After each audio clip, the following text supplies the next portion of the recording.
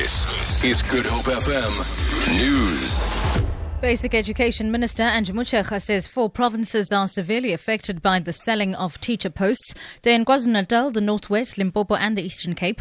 A preliminary report was yesterday released by a task team. Motshekga says 3 provinces are not implicated. Not all provinces are equally affected. The Northern Cape, Free State and Western Cape have been cleared. So there are no problems. They'll continue to appoint. Gauteng and Mpumalanga just need to be more vigilant. The 4 provinces that are badly affected is KZN, Northwest, Limpopo and the Eastern Cape. Motshekga says not all teaching posts are going to be frozen, as earlier reported. She says only promotional teacher posts will be placed on hold. Only promotional posts, because it will really destroy the system if we freeze all teaching posts. When day 1 comes, there must be a teacher in front of every class. So what I want to propose to those 4 provinces, they must put in mechanisms, at least for 3 months, to appoint promotional posts differently. A 20-year-old woman is expected to appear in the Bishop Lavis Magistrates Court today for allegedly abandoning her child.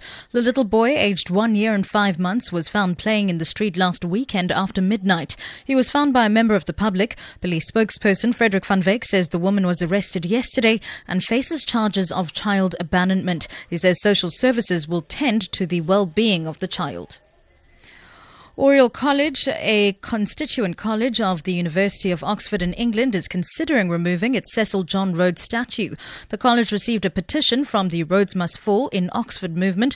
The petition stated that the statue violated the university's commitment to fostering an inclusive culture which promotes equality and values diversity. A statue of Rhodes was removed from the University of Cape Town earlier this year after students protested under the banner Rhodes Must Fall.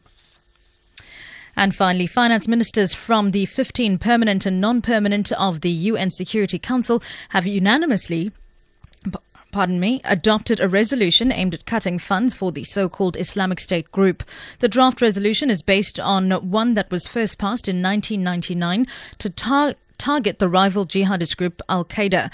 It urges countries to move vigorously and decisively to cut the flow of funds to IS, such as by preventing its smuggling of oil and antiquities. The UN Secretary-General Ban Ki-moon says the world needed to be one step ahead of the militants. Just as terrorist groups are innovating and diversifying, the international community must stay ahead of the curve to combat money laundering and the financing of terrorism. Doing so will not be easy.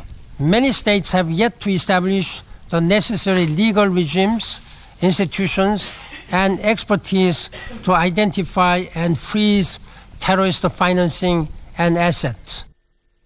For Good Hope FM News, I'm Angie Motshekga.